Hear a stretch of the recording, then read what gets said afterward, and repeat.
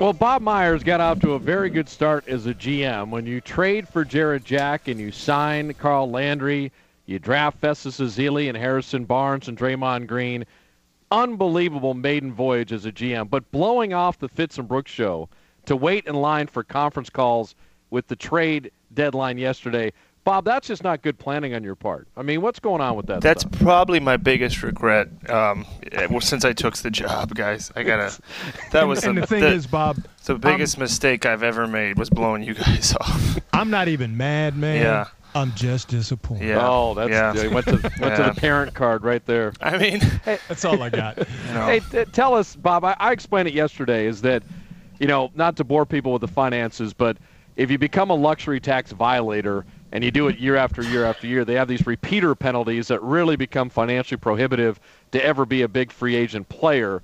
As the Warriors are structured, Andrew Bogut, Richard Jefferson, Andres Biedrins, in 2 years could be a year of significant maybe shopping or spending or signing guys, and you're just barely over the luxury tax. And so Charles Jenkins, Jeremy Tyler, the shaving of that yesterday, I was explaining to people, very sharp and really necessary as you manage talent, roster, and financial stuff with the cap and the luxury tax all the time. that's a pretty good way to say it, Bob. I don't know if you need me on. I mean, you did a good job right there. Okay, thanks for joining us. Yeah, take care, guys. I'll see you later. I think you hit it on the head. I mean, going in the tax is something we're prepared to do. It's something we did do this season. But you have to be prudent about it, and we felt like what you just said, which is we're going to do it. You have to do it for a difference maker, and we love those guys. Both Jeremy and Charles were great for us, and we're part of turning this place around a little bit. And it's always hard to trade anybody.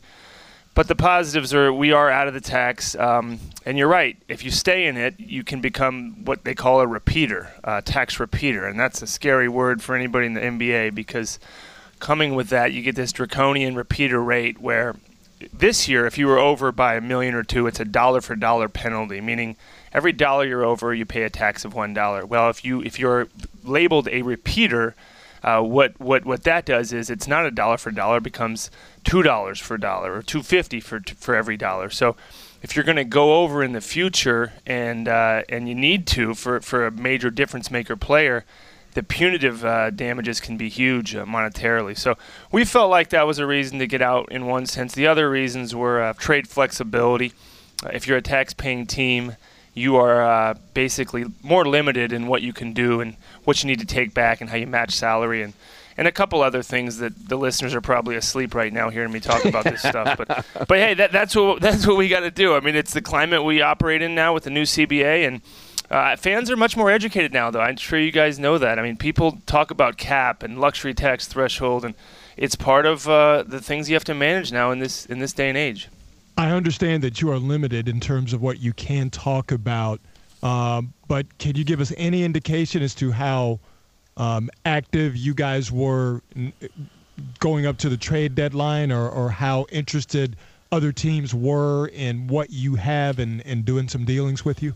Yeah, Rod, I think that active, we're always going to be active because anytime you're sitting back, even if your team is 50-0, you still have to hear what other teams have to say and digest it and process it. So you're always active if you're being responsible in your front office.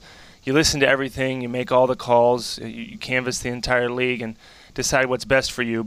And an overall theme for us, and we decided as a group, and it doesn't mean we wouldn't have done anything, but we decided we needed a longer sample size with the team we have to really find out what deficiencies need to be addressed. So having only 8 or 9 games with the group that we have out there as the starters, we didn't feel like was enough time to make any core decisions.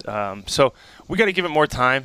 Certainly the nice thing about it is our phone did ring and does ring and will ring in the future because we have assets that people like. So that's a very good thing. And I think Bob hit on it a couple minutes ago, which we were more of a seller than a buyer this season at this tax deadline because we are so close to the tax. Right. But going forward, you couldn't set up a team with more potential and possibilities with $36 million in expiring contracts next year, with all our draft picks once we pay the debt this year off our picks. So we're poised and positioned to do something.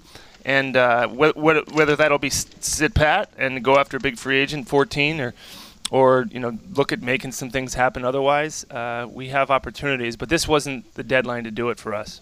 Warriors GM Bob Myers joining us on the Ring Central guest line here on KNBR 680, the Sports Leader. What's the latest on Andrew Bogut? I'm sure you know it's been reported that he is questionable for tonight's game against San Antonio with back spasms. Care to? Yeah, I mean, I saw him today. I think it's as reported. I think he's going to see if he can go.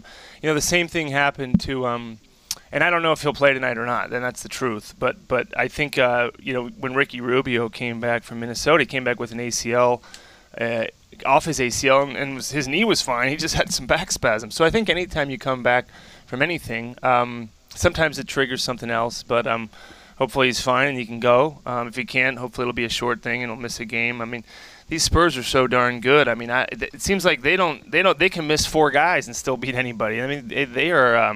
This could be a tough game for us tonight. It's a very good team. It's probably the best team that executes in the entire league. But our players hopefully come and meet the challenge.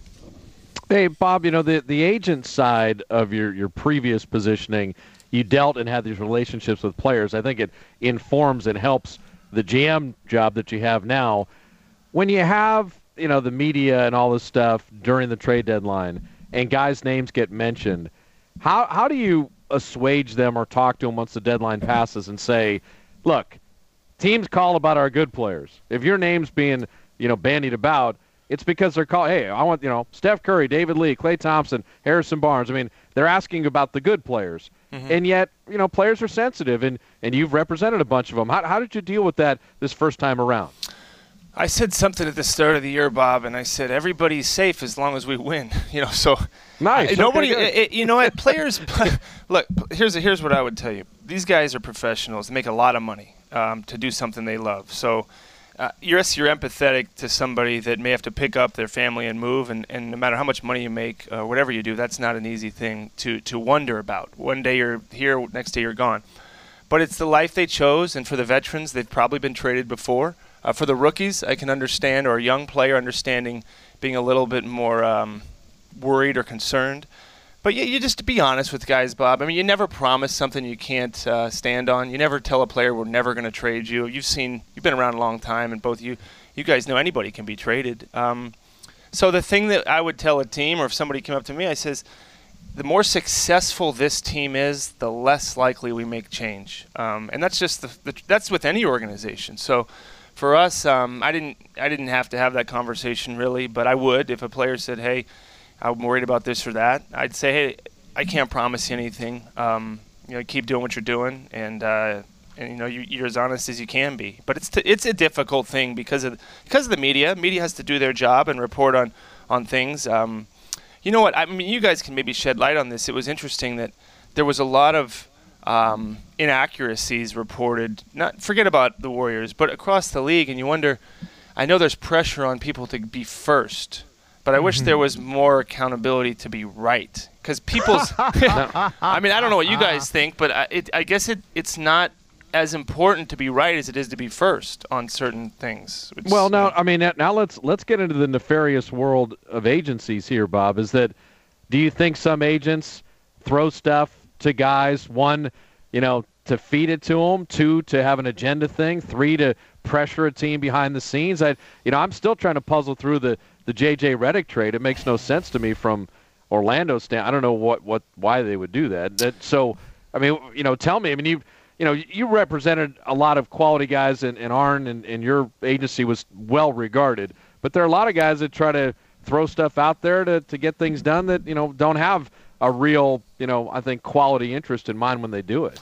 Well, yeah, it's hard because from the agent, from the way we operated, we were pretty quiet because once you get into the game of trying to manipulate the media, I think it's a losing effort. I think you lose before you even begin. So I was under Arn Tellem, who didn't really view it that way. He viewed it as my word is good and my relationships with teams are good. So if I felt like I needed to get a message across, I'm picking up the phone and calling either the team that represents the player or the team that's pursuing the player. I'm not going to do it through the media, but I don't disagree that possibly happens. But that's for me specifically, it wasn't that way. But I honestly don't know how things are spread and how they come to light. But I do know that it's a lot of stuff that was said that didn't obviously come to pass. So it's just interesting to see how that stuff gets out there. Hey, how do you think on the court Andrew Bogut has been assimilated in this sense? I think the last game against Phoenix, we started to see really what could happen. David Lee and Bogut passing. Bogut as the hub, now feeding Klay Thompson on a dive cut, feeding Harrison Barnes, a kick out to Jarrett Jack for a three. Bogut blocking shots, and Rod correctly pointed out the next day, changed about 10 others just by his presence. You started to, he's a good rebounder. You started to see it all where, ooh, that's a nice glimpse of what could be as this, season goes on and finishes with 16 of the 22 at home. Did you drive home from that Phoenix game thinking that you maybe saw a glimpse of what could be? Yeah, certainly in some sense, Bob. But I was telling my wife, we were talking last night, went to dinner, because around the trading deadline and at the All-Star, you don't get to talk to the person you sleep next to every night. So I talked to her. I said, part of the difficulties that I have with the job is that you're so critical. If you have this kind of perfectionist mentality, you want everything to be perfect. So you look at it in one sense, like you just did, which is, gosh, look at all the things Bogut has done. And then I look at it from another side and say, he's got to get better at finishing right around the rim, and we have to get better, stepping out on the pick and roll. But I need to dial myself back a lot of times and say all the things you just said, which is this a work in progress, and for all the reasons that you just mentioned, it was great. I mean, moving the ball, starting the offense much closer. When without him, it's much harder for us to get the offense further towards the basket. Sometimes you see all the games, we're out near the three-point line a lot. So he's been great. It's going to take some time, I think. You saw moments where it clicks, and then moments where guys are a little bit unsure where you're moving, where you're cutting. But the best thing I think he brings is, like you said, a defensive presence. And then players see how willing he is, sometimes overwilling, to pass. And what that leads to is aggressive cuts and easy cuts near the basket. And for us, being a jump shooting team, that element is very important for us to have baskets in the paint. All right, Bob, excellent comeback performance after blowing off the Fitz and Brooks show yesterday.